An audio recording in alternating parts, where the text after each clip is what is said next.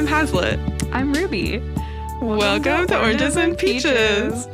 So this is a podcast from the Lawrence Public Library, and me and Ruby, we work on the Ask Desk at the library, which is like a traditional reference desk, which means that we get all manner of questions from people, like questions about local history a lot, questions that are just like, how can I find this book? Questions that are like, like, what's the weather today? All sorts of stuff. Yeah. It's the Ask Desk. Anything you want to ask us. We also get jokes about, like, what do I ask you? Yeah, just any question. Yeah, like, that's what we're looking for. It's just questions. So, we're making this podcast because we want to share with people, like, both the really fun questions that we get because they just bring us a lot of joy to, like, uncover the answers. And then we also want to kind of demystify the process that we use to find those answers because it's not like magic. like we're not, we don't know everything just like in our heads all the time. We just know kind of where to go, right? We like kind of have, we have like some tricks maybe of where you can go to find certain pieces of information. And we want to share those with everyone. Yeah. Right? So, and we wanted to say also that we're kind of like baby librarians. Yes. Like there are librarians who have been doing this for so long and know so much more than we do. And if you are one of them, maybe like send us an email with some tips. I don't know. Yeah, get in touch. Yeah, we would love to learn more, of course, always. But we're doing our best, and and we do know some stuff. Yeah, we know some stuff, and I feel like Hazlet said, there's a perception that we know everything, and we read every book you ask us about, and we immediately know where things are. Which is not true. We just know where to go to find that out. So we're kind of, we're letting you in on that process. Yeah, that's it. Yeah. Okay. So Ruby, what's up with this name, Oranges and Peaches? Oranges and Peaches. Okay. So if you've been to library school, Hazlet is in process. Mm-hmm. I have not been to library school yet, hence baby librarians, pre-librarian. But Oranges and Peaches is a beginning library school joke. And it is about a thing called a reference interview, which is something that we practice constantly. Okay, so let me try and do this joke justice. But basically, a librarian's working at the Ask Desk, and a kid runs up and says, I need the book Oranges and Peaches. Where is it? And the librarian types in Oranges and Peaches into the catalog and nothing really comes up. And so they're like, well, what class is this for? And the kid goes, it's for my science class and I have a report due tomorrow. I need the book right now. And so being a super smart librarian, they think, okay, Oranges and Peaches. Could this be Origin of Species? And they say, is it by Darwin? And the kid goes, yeah. And anyway, they find the book. But it's about the importance of spending a little more time with the person and asking some more questions and getting all the clues you can so that you can get them what they need, even if they don't know the title. Right. Like uncovering the true question sometimes, because sometimes it's hard to figure out how to like even ask your question. So we need to like work together to say, like, what are we really looking for here? Right. Yeah. Yeah. So that's a huge part of our job. Mm-hmm. Getting at what are you really looking for and how can we help you find it? Mm-hmm. Yeah. So Oranges and Peaches, totally library related. I hope to hear from someone who gets it and is like, yes. Yeah. If you get it right now, please let us know. Yeah. Okay. So let's listen to our first question, I think, from our first person. Hello. My name is Henry Boache. I am a PhD candidate at Rutgers University's School of Communication, Information and Media Studies. Could you kindly help me access editions of newspapers published in and around Lawrence in the months of May and April 1965. I'm looking for these papers because I'm trying to analyze the details behind how an African student at University of Kansas became involved in a very popular civil rights protest aimed at desegregating the fraternity houses and other housing facilities near KU.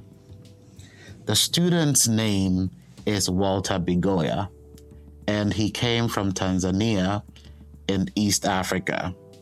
I am making this inquiry as part of my doctoral dissertation work, which looks into how African students navigated the segregated racial climate of the United States in the 1950s and 1960s.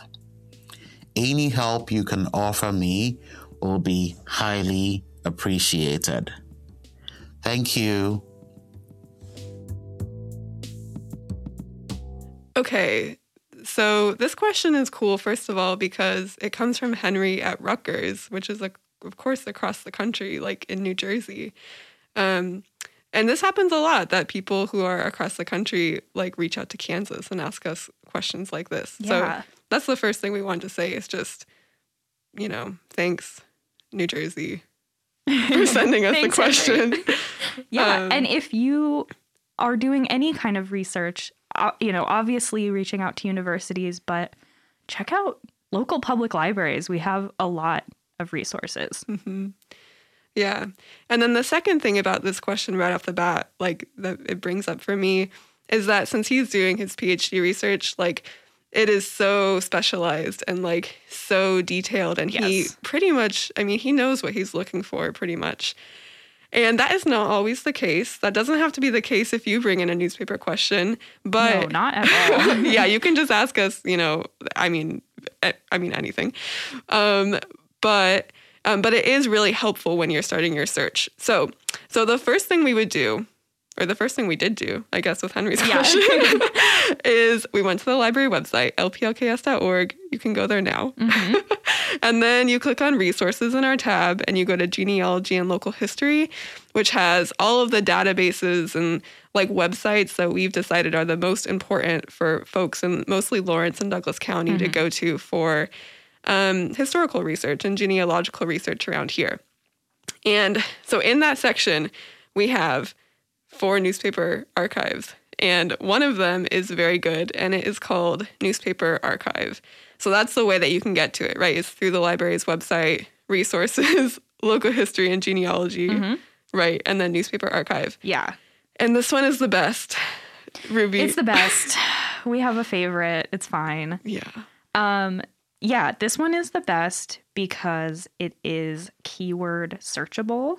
If you've ever seen any detective show in the 80s or 90s, some movie where they have to research and they are at the microfilm machine and they're scanning and scanning through endless pages of newspapers, that takes up a lot of time. And if someone's asking us a question, like Henry is looking for really specific dates, but he's also looking for names. So it's impossible to do if you can't keyword search. It just takes so long. So Newspaper Archive is awesome. Hazlitt, do you want to explain, you do a lot of digitizing, but do you want to explain how keyword searches come to be? Yes. Oh, I do want to explain that. Okay.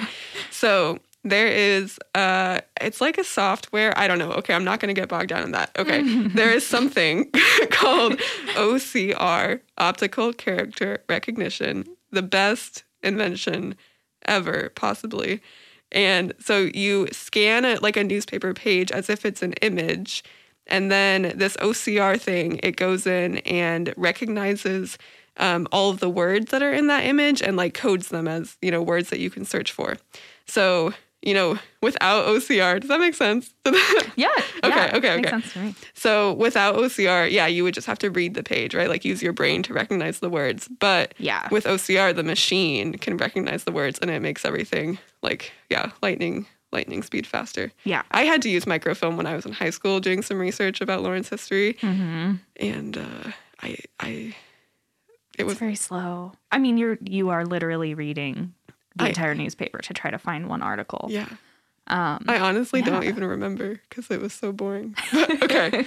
So yes, we love newspaper archive. Yes. Archive is in all caps, so it stands out on the page. It's easy to find. So when we got Henry's question, that's the place we went to first. And it had a lot of information. One of the great things that, of course, Henry knows how to research. He's got his keywords. He's got his date range. Mm-hmm. He's ready to go. So for him, we just needed to really send him the link. He knew what to do. But I did a few practice searches to see, if we had anything interesting to point him toward. And we definitely did. But one of the things is, in his question, he gives us the date range of April and May 1965. So that's a good place to start. But I expanded that a little bit. I was just kind of curious. I'm like, well, let's go like January to June 1965, like bump it out a little bit. And one of the things that I found was a ton of articles from March. So if we're really, really serious about our date range and we just stick to those 2 months, we could miss out on some stuff. So it's good to just kind of start with a really, really open-ended search and narrow it down as you're finding more information. And those are really like research skills. Yes. And there's all sorts of, different things you have to take in consideration when you research newspapers in this way. Because sometimes you'll get so many results that, you've got to look at like a narrow date range, like one at a time so that it's manageable. Yeah. Yeah. I don't know. Yeah. And I also noticed, like, initially I thought, okay, Henry's looking for Walter Begoya, so I put in his name.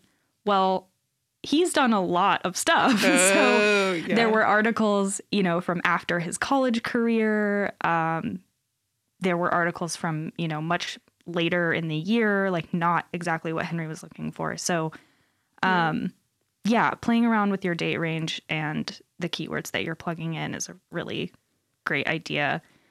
But so one of the things that I found when I just started plugging in some searches was that in, March 1965, KU Chancellor William Clark Wesco's office was occupied by almost 100 students. It later became like 300, but the initial occupation was about 100. And that was organized by the KU Civil Rights Council, and Walter Begoya was one of the leaders of the CRC. So his name, when I searched it, came up in those articles, but also just searching, KU civil rights or student activism, like there are so many keywords that you could be plugging in. So I got kind of lucky with that being one of the first things that came up. But super, super interesting history. We will put links to that in the show notes if you're interested in digging into it more. Yeah. And totally relevant to Henry's research, right? Even though it's a little bit outside of the frame of, stuff that he was looking for. So your point is very good, Ruby, that you should expand. Expand. If you have the time and the patience, expand those search results a little bit. Yeah. I mean, we were lucky with this question because we found a lot of great stuff up front. I don't know if you do this, Hazlitt, but I try to give someone the direction to go in, but I get very excited about their question and I want to find all of these gems, and it's less exciting for them if I kind of spoil the surprise. So I try to, tame that a little bit and send them in that direction, knowing they're, a couple clicks away from finding something really cool, but I'm not just shouting it at them at the desk. Okay, that's really nice of you, because I feel like I'm just a spoiler. I'm just like, oh my gosh, because that's what's so fun about our job, right? And like discovering like these things that are meaningful, that like exist just in a weird looking database, but like add meaning to people's lives because it's like evidence of life in the past. No, I definitely spoil it. I had someone ask me about, they were like, I just bought this house. I'm interested in the history of the property. And I discovered that this one old couple, they bought it when it was built, when they weren't old. And they lived there until one of them died. And then the other one lived there for a few more years. And it was just this afternoon of history and this glimpse into this couple's life. And they had garage sales a couple times a year, and I like saw what they listed. It was just anyway, but it's like too much to bear. It's too much, and I went so overboard in my email to this patron about like, you didn't know that the couple lived here and they're so cute. Person did not write me back. I know. But that's okay. It was fun for me. But if we send you a big email, please write us back. Even just to say that's too much. Right. Like, please. Thank you. Like, take it down a notch. But no, I've done that too. Yeah. People ask us a lot about the history of houses, which maybe we'll do in another episode. Yeah. But, there are a lot of kind of weird ways to find out the history of your house. So and I'm interested to know what you do, because I know what I do, but I don't know what you do. Okay, we'll compare methods. Okay. Well, so I think we did it. I think we answered Henry's question. Yes. Okay. So the next section of this podcast is going to be where we talk about some outside resources. So we told you about the resources that we would use in the library if you came to us at the Ask Desk. But of course, there are like billions and like bazillions of resources out there that are so cool and that we don't get to, we don't even know about them, right? There's just like... Yeah, there's so much. Yeah, I'm just rambling about how the internet is great. So much information. So we're going to highlight 2 other resources that you might want to take a look at if you're doing newspaper research. Yeah. Yeah. Right? Yeah. So the first one that I found that I am completely obsessed with now, I have a background in photography, and one of the things that drives me crazy about the digitized newspapers is the text is pretty good. Like you can totally make out the article, you can print it out, it's fine. But those photos are impossible to see. Everything's in black and white, but then the photo quality, you can't even tell like what's a person and what's a building. It's just awful. But then you'll see the caption and you're like, I would really love, like with Henry's question, all these photos of these students sitting in at Wesco's office for days. And there are some incredible photos coming out of that. And then also, if you're looking for history about the activism of a particular student and maybe what they went on to do, how are you going to know what they look like? Or, so anyway. Yeah. I ended up looking around to try to find the photos, and I learned that, sorry, LJ World, but their photo archives are a little bit messy in terms of being accessible to the public. But the Spencer Museum at KU has a pretty substantial archive of the LJ World photos, and then also photos from the various campus photographers and student newspapers. And so those are accessible.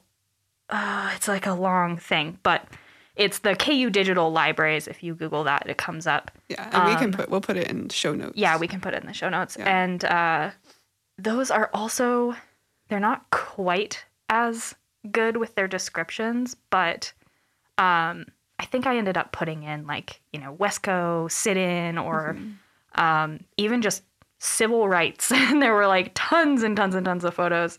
And then I could narrow down by year. But yeah, that is a great place to look if you're finding a really great article that has a photo that you can't tell what's in it. It might be digitized through the Spencer. So Cool. Okay, wait, Ruby, do you know why pictures in the newspaper archives are usually so grainy? I would guess that it is a speed issue. If you've ever tried to scan something and you're trying to scan it at a really high resolution, it takes a really long time and it takes up a ton of space. And so, interesting. you know, if you're imagining how many sheets are in a printed newspaper and then you're doing that times, you know, 100+ years of daily papers. Yeah. So I think I think they just have to scan it at a resolution that is not amazing for photos. So it gets super blown out. And, you know, it's a photo that was printed on newsprint. So it's already not incredible looking. Yeah. Yeah, that would make sense. And the page is just scanned as like a photo, right? And then it's like it's scanned as an image. Like the whole page is scanned as an image. This is what happens at our job.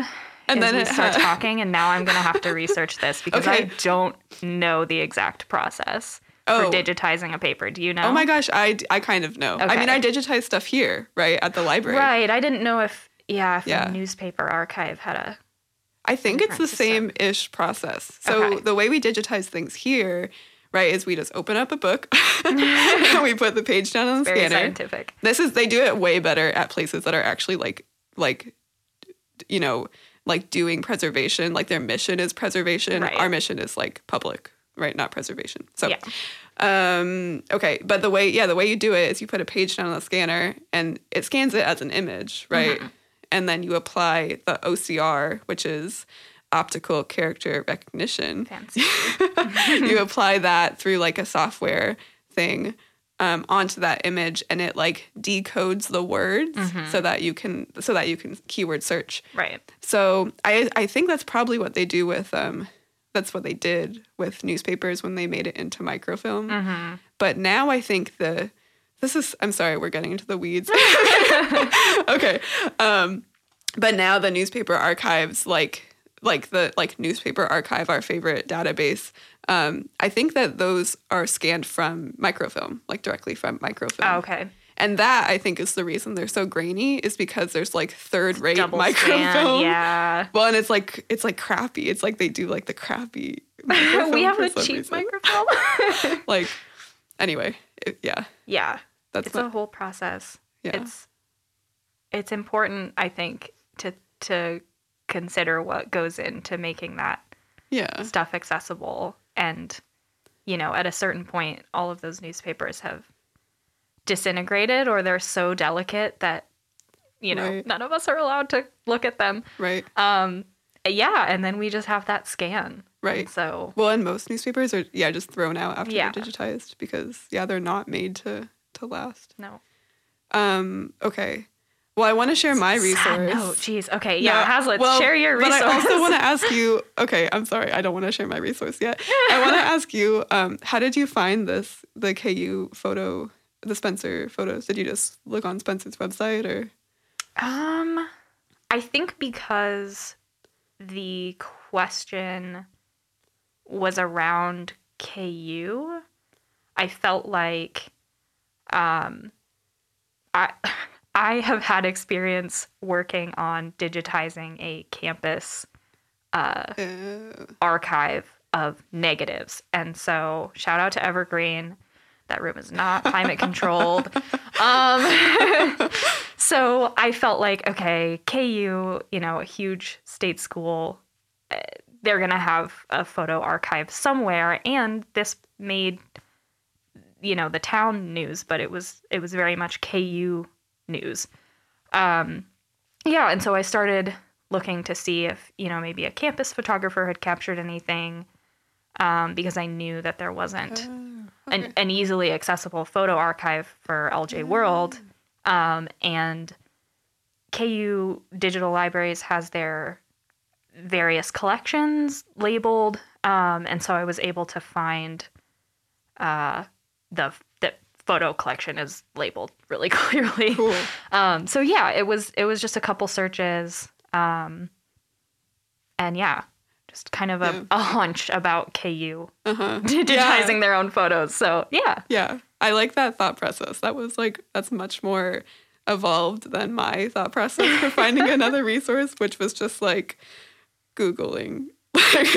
There's no shame in just Googling whatever. Yeah. Okay, so my outside resource that I have kind of conflicting feelings about. It's there's this man named Tom Trinisky in Fulton, New York, and he has been digitizing newspapers since 1999. Okay. Yeah, like full-time job. He retired in 1999 at the age of like 49. He received, I think, a historic postcard from a friend, and he was like, "Oh, hey, I used to love newspapers." No, he got a postcard. I'm sorry, he got a postcard. He went down to his local library. Good Yay. move, Tom. Yes. He went down to his library to try to figure out who the people in the postcard were, and then he was like, "Oh yeah, I used to love newspapers." I guess found out that, they were kind of in this crisis of preservation and was like, "Oh, I'll just dedicate my life to digitizing newspapers so that they can be preserved, for a long time for future generations or whatever." Thank you for that. That is intense. So it's like a one-man operation. Wow. He's like north of Syracuse up in New York. All the articles I read were like, he's digitized way more than Chronicling America, the Library of Congress's project. Like, I have some kind of, this data isn't great, but in 2015, Chronicling America had digitized 74 terabytes of data, which is like a lot. Oh yeah, that's a lot. A terabyte is a lot. I don't know. But, and so that was in 2015. They'd done 74. In 2018, Tom Trinisky had done 120 terabytes, which is like... Do you sleep, Tom? Right? Do you take any breaks? Like, it's impressive. I mean, it's a huge, huge personal endeavor. And so, he makes his newspaper archive. It's totally free, free to access. It seems like he has some server issues, maybe quite frequently. I read that in 2018, at least, probably more since then, Russian hackers tried to take him down, or hold his data, for ransom and make him pay a lot of money for it. But he was too smart for them, and he had a lot of backup data, and he just got rid of the virus infected files and then put his backups in. So yeah, I mean, so on the one hand, so very cool, right? On the one hand, very cool. Like, it's important to preserve historic newspapers. I think we agree. Absolutely. I think if you're listening to the podcast, you probably agree. You agree with that. And why? Like, why is it important to preserve them? Oh, geez. Why is it important to preserve history? I mean... Well, I think most of the time that we've had printed material has been pre-internet. Yeah. And I think we are kind of used to being able to look things back up and save information in a super easy way. And that has almost never been the case. So, yeah, I think, you're curious about your house. You're curious about an ancestor. You're curious about a presidential campaign, or, who was mayor in the 60s. Any question like that. And the place it would have been written about is in the newspaper. There were, no one had a blog. Diaries. So yeah, it's like you're relying on someone to write it down and hopefully someone else to publish it. So yeah, I think it's one of the easiest ways to find any historical information and really start your research. So if no one digitizes them, they're pretty much gone. Yeah, the whole record. Yeah. And it's like so much texture. Like, there's so much just funny stuff in there. Like, so-and-so went for an afternoon visit to so-and-so's house, Like that was a big thing. to Yeah, put in historical newspapers. newspapers they're very nosy and they get a little So catty social. and Yeah. they're really fun. Yeah. But okay, good. I like that answer, Ruby. Thank you. Yeah, but so where the kind of conflict comes in is like, thank you, Tom Trinisky, for dedicating your life to this. On the other hand, like, why does one man, like, how can one man be responsible for like digitizing more historic newspapers than like the Library of Congress? Like, how can it be possible that the Library of Congress? I don't think it's I don't think it's their fault, right? I think it's just sort of the pressures of like, you know, newspaper archive is commercial, I think, right? You pay for a subscription to it. Library of Congress is government funded, of course, and you know, so we can kind of assume that there might be some funding pressure on digitization projects, and versus like Tom Trinisky, who's doing it from like pretty much a philanthropic stance, you know, just like a I don't know, good of his own heart And an obsession. Yeah, we can say that's true too. But so it's like I kind of want to live in a world where we like value these historic newspapers enough that we're like, I don't, you know, more dedicated to preserving them in a way that's not piecemeal. You know, like I was reading that Google News Archive, some of the small local newspapers that were on Google News Archive, they're being removed because of copyright issues. It's like, you know, there's all sorts of ways that these things can be removed from the record, right, from access. And then it's like, basically they'll just fall through the cracks, I think. Yeah. And you don't know that they're gone until you go looking for something and then it's too late. Yeah. Or it's just like there's a hole and like just no one will ever know. I hope this is right. I hope I'm not just overstating this and Melissa, our boss, is going to come in later and be like, we'll have her on next time to be like, you to guys, do the corrections. Baby librarians. We're learning. Yeah. Yeah, we wanted to say that we're learning. Yeah. Yeah. We're learning. Okay. Well, that's it. That's it for the resources. Ruby, what are you reading this week? Okay. Well, this has been a long pandemic year. I just want to preface this. I get a lot of patrons coming in apologizing to me for not reading more, which I don't judge you for that. Yeah. But I think there's this perception that as librarians, we're like, we've read everything in the collection. We're reading all the time. And if you mention a book to us, we've definitely read it, which is so not true. Okay. Yeah. All of that is to say, I am attempting my second read of this very tiny book that I should just be able to get through. But anyway, it's called Designing Disorder, Experiments and Disruptions in the City.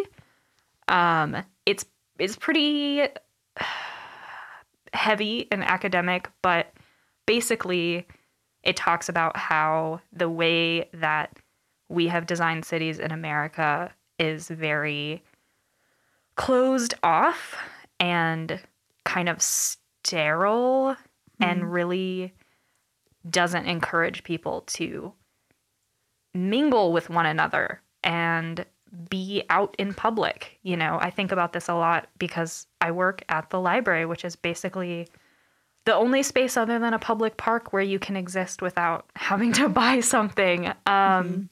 So yeah, and it proposes these different design methods for getting lots of different types of people to interact with each other and talking about how, you know, the messiness and the awkwardness is actually really good for all of us, and we need to embrace that more. So I think about that a lot at the library.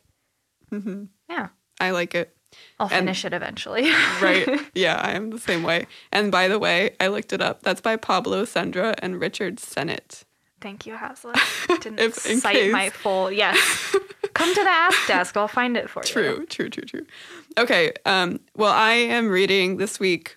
Not really this week. Yeah. I'm also like very, very slowly working my way through this novel called The King of Kings County, which is like a fictionalized account of the development of the suburbs the suburbs of Kansas City in Johnson County. I'm pretty sure. I'm pretty sure that's what it is.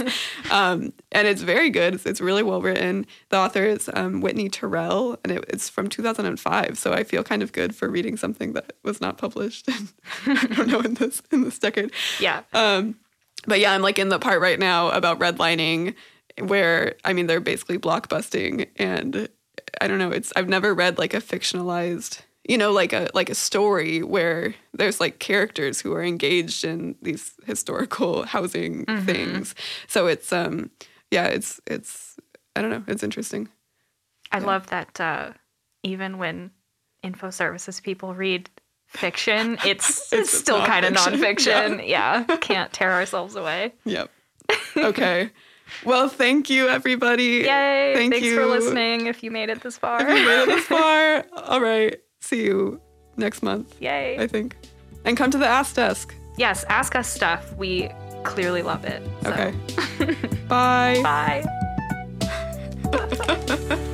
Tune in next month for another episode of Oranges and Peaches. Find the show notes on lplks.org and don't forget to subscribe. And please rate or comment. You'll help others find the podcast. Our info librarians are Hazlitt Henderson and Ruby McKinnon Love, with theme music and editing by Joel Bonner. This has been a production of the Lawrence Public Library.